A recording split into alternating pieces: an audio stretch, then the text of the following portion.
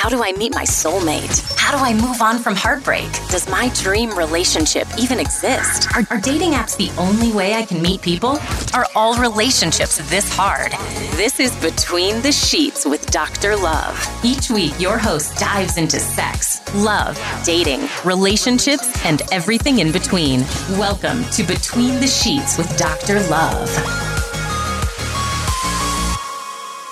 Hey, welcome everyone. And it's me, Dr. Love, ready for another episode. Today I wanted to jump on and talk about a couple of heavy topics that people might be experiencing, like in the wake of all of the uncertainty at the moment in the world. I thought that this might be a really good topic to talk about today. And I just want to acknowledge the hardship that people are going through at the moment and a lot of the panic that's happening around us at the moment. But it really brought up something for me and a few people that I've been talking about. And it's when you're dealing with a partner who has mental health problems, okay? So things like depression, possibly, suicide ideation and things like that. So how is it in a relationship you can actually help these people? What are the hidden signs? How is it that you can be of service to them when they're in that state? Now, I will give you a content warning. We're going to talk about some suicide today, about depression, and if it's, a sensitive topic for you, you don't need to listen to it, or it might be a good idea that you do. In no way is this considered therapy or an opportunity for me to give you any clinical advice. This is not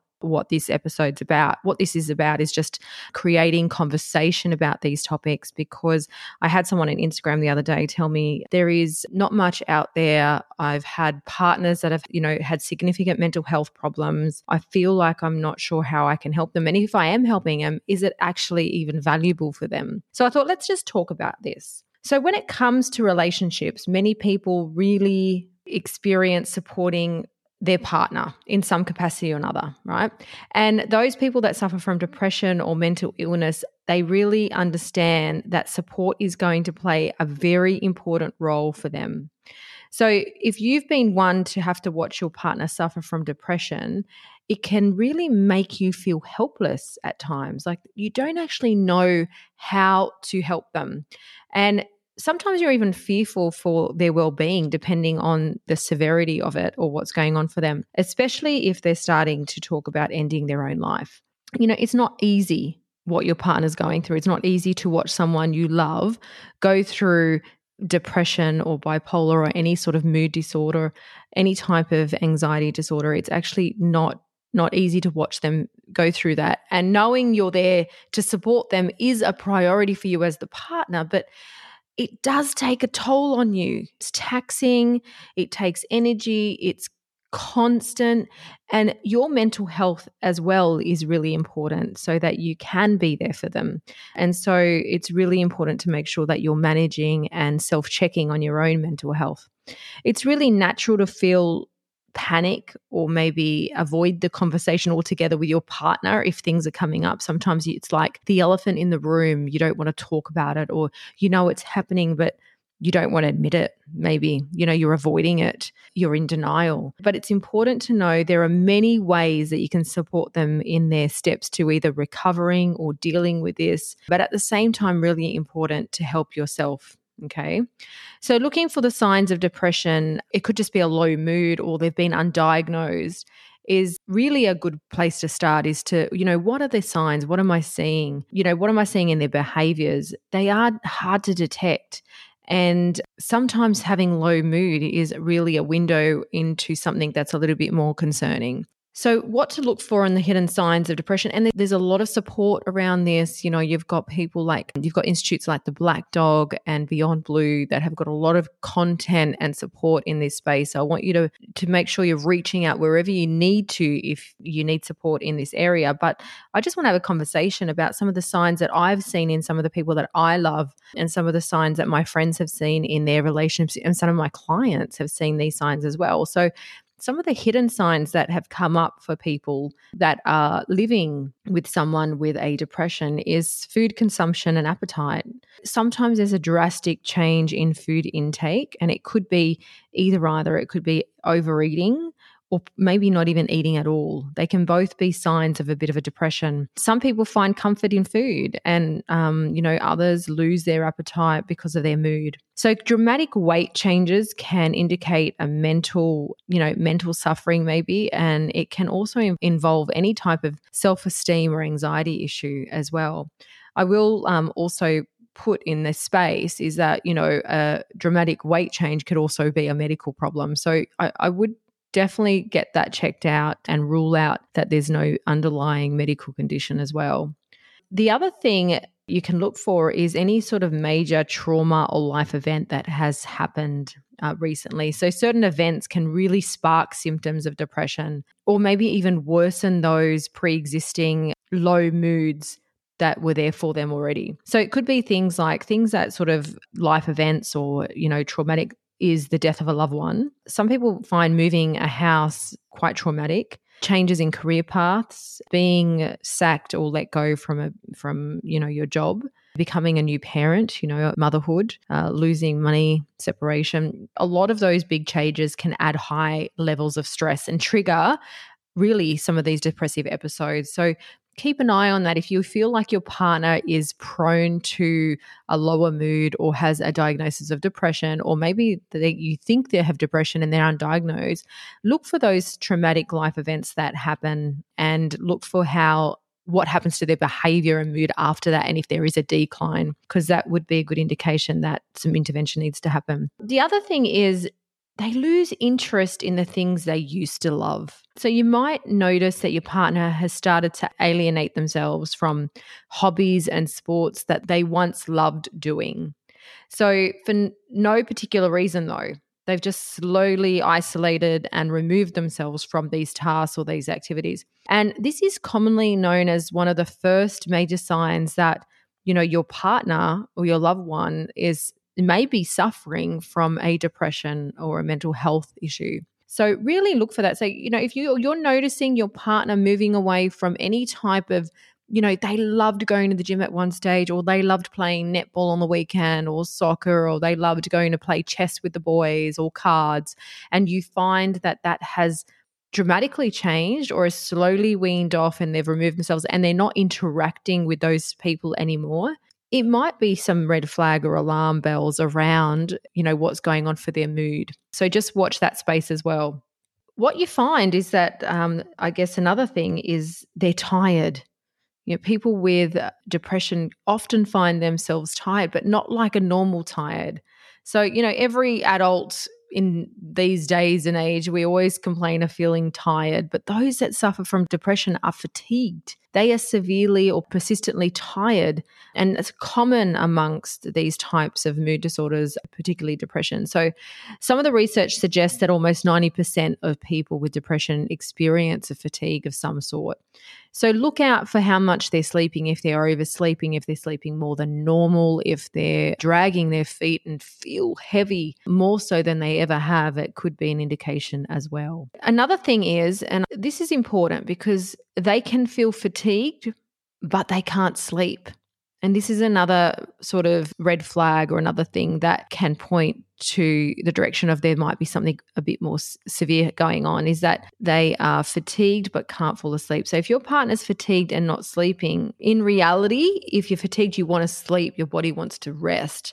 But those with depression are less likely to get that good night's sleep because of it, okay? So those with insomnia are more likely to develop a depression than normal sleepers. And the same goes for those who oversleep. So you got to think mood disorders, it's all about balance. And if you're doing, too much eating or not enough eating, or too much sleeping or not enough sleeping, there's an indication that you're swinging way too far to one side and not the other. We want something in the middle, around the medium. So I want you to look out for, are they fatigued but they can't get to sleep at night? Or if they are sleeping, they're getting up quite frequently and can't stay asleep. The other thing they might do is find comfort in addictions. And this happens quite often. Your partner might be finding the bottom of a bottle or taking drugs or prescription medication, the way to numb their pain or how they're feeling. And this is easily disguised, and this might just even start out as a recreational thing they do with friends or on the weekend or every Friday, Saturday, Sunday night. But very quickly it can turn into an addiction if it's not monitored, especially if they're using it as a form of self-medication. So if you have an inkling of your partner falling into this space, I think it's worthwhile just taking note of how often they're doing it, and are they drinking to the point where they can't feel anything at all anymore. So watch that space. The other thing is they're emotionally unavailable. It's really hard to be with someone to be with someone that has a depression or a mental health disorder. And it's not because there's something wrong with them. It's just that sometimes they're emotionally unavailable. It's difficult to connect. And especially if you're a type of person that's quite empathetic or kinesthetic or comes from the heart, that affection is important to you. So this could be quite challenging in the relationship. So, suffering from depression can make you lose a sense of emotion. It can make you feel flat more often, and you're probably more so physically in the room, but your mind and your soul and your heart is elsewhere. Okay. And for your partner, it's almost like they've checked out.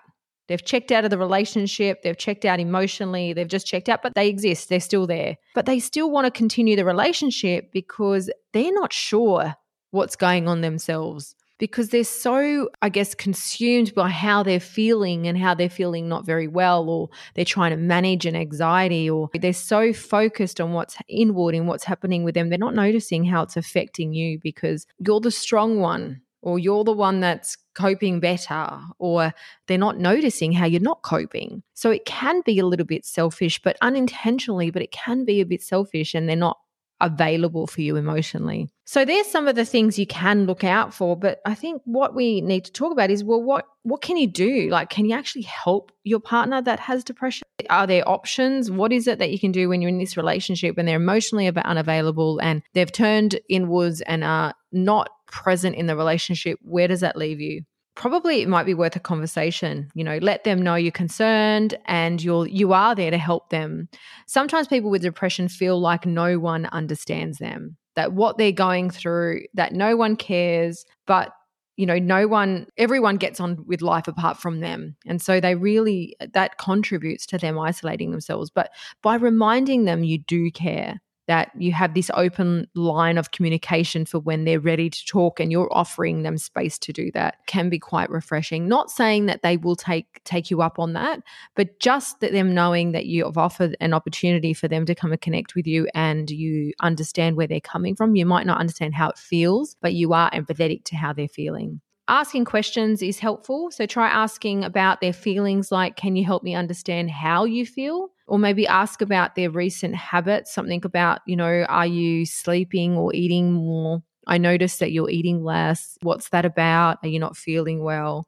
It might even mean that you need to ask questions around suicide, and you say, look, are you having thoughts of death or suicide? What is going on for you? And it's really important to ask that, because then you can, not always, but at least you've reached out and asked, and they do have an opportunity to say, you know what, I have been. They may not, but you've also given them space to say, yes, I am thinking of it, or I'm not. Don't be afraid to ask your partner these types of questions. If they're having suicidal thoughts, these questions won't make them want to do it more.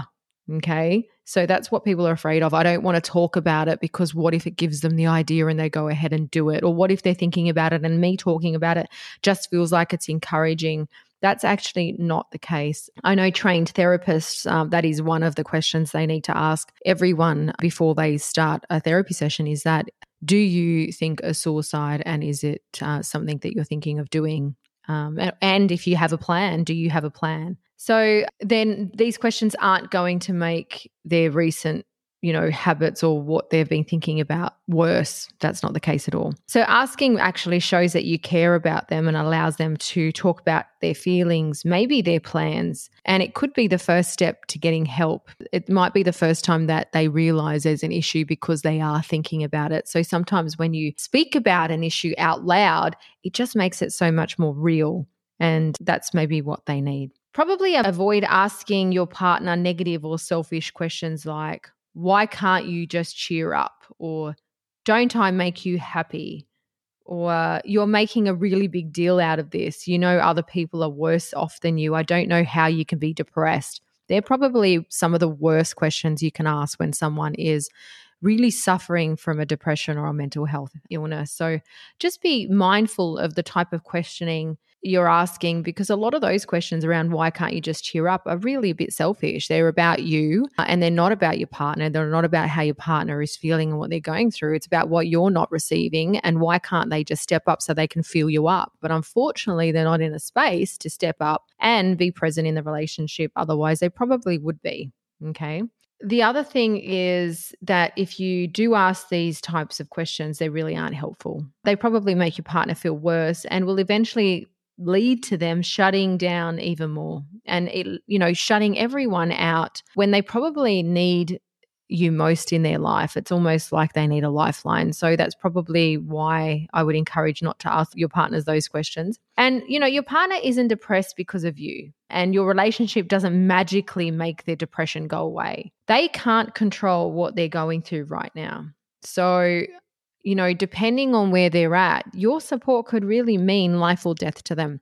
And that is not saying that if you're not there to support them and something happens, it's your fault. In no way does it mean that. But while you are present, these are just some tips that you could use to offer support in this space. So even if they're having a few good days, it's probably a good idea not to assume that the depression has gone away, because that's not how depression works. Probably check in with them even on their good days, encourage them to probably see someone even on their good days, because this is what happens is that they go through a few good days. They're like, you know what, I don't actually need any help, because they're feeling great or better than they were. And then again, something trips them up and they're in a low mood and they're hit a downer again and they can't seem to get out of it.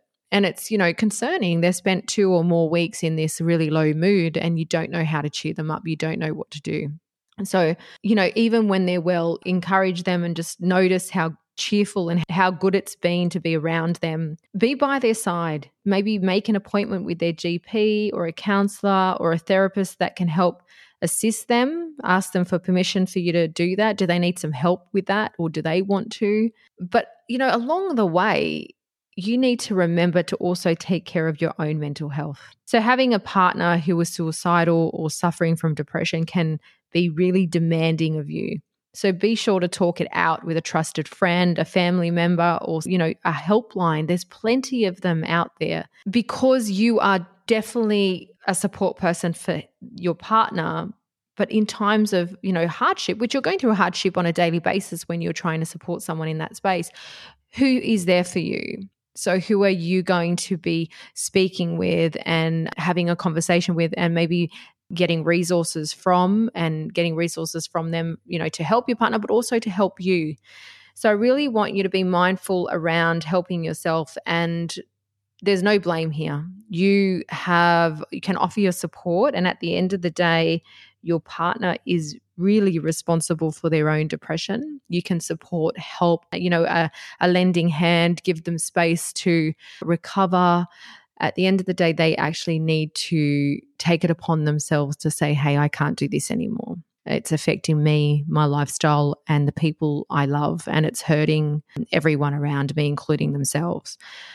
So I really want to leave it at that. I know it's a heavy topic, but I feel like it's something that needs a bit of a conversation. To the listeners out there that asked for me to talk about this, I hope some of those tips are helpful, and I hope that maybe someone has taken away a gold nugget or a helpful hint that can help them in this space. If you are suffering from your own sort of mental illness or depression, please feel free to get on, and you've got places like Black Dog, you've got places like Beyond Blue and Lifeline. Give them a call. They've got free numbers online. There's so much resources online that you can have access to just to learn a little bit more about what you're going, maybe what are the indicators. And if you're not sure, go to your GP. They're available, and just talk it out, and they might assess whether or not you need some further intervention. But for today, for those of you that are in this space, for those of you that are suffering, for those of you that have loved ones that are suffering, my heart is with you, and I offer you strength as you get through this, because I know that this can be difficult. So that's today's episode. I got to love you and leave you. I'll see you on the next one. I'm Dr. Love. Thanks for listening to the podcast with Dr. Love. For all show notes and resources mentioned in this episode, head to www.drlove.com. That's DRLURVE.com. Got a question for Dr. Love? Email her at ask@dr.love.com. Love the show? Remember to subscribe on your favorite podcast app. Leave us a review or share it with your friends. Thanks for listening, lovers. We'll see you on the next episode. This is Between the Sheets with Dr. Love.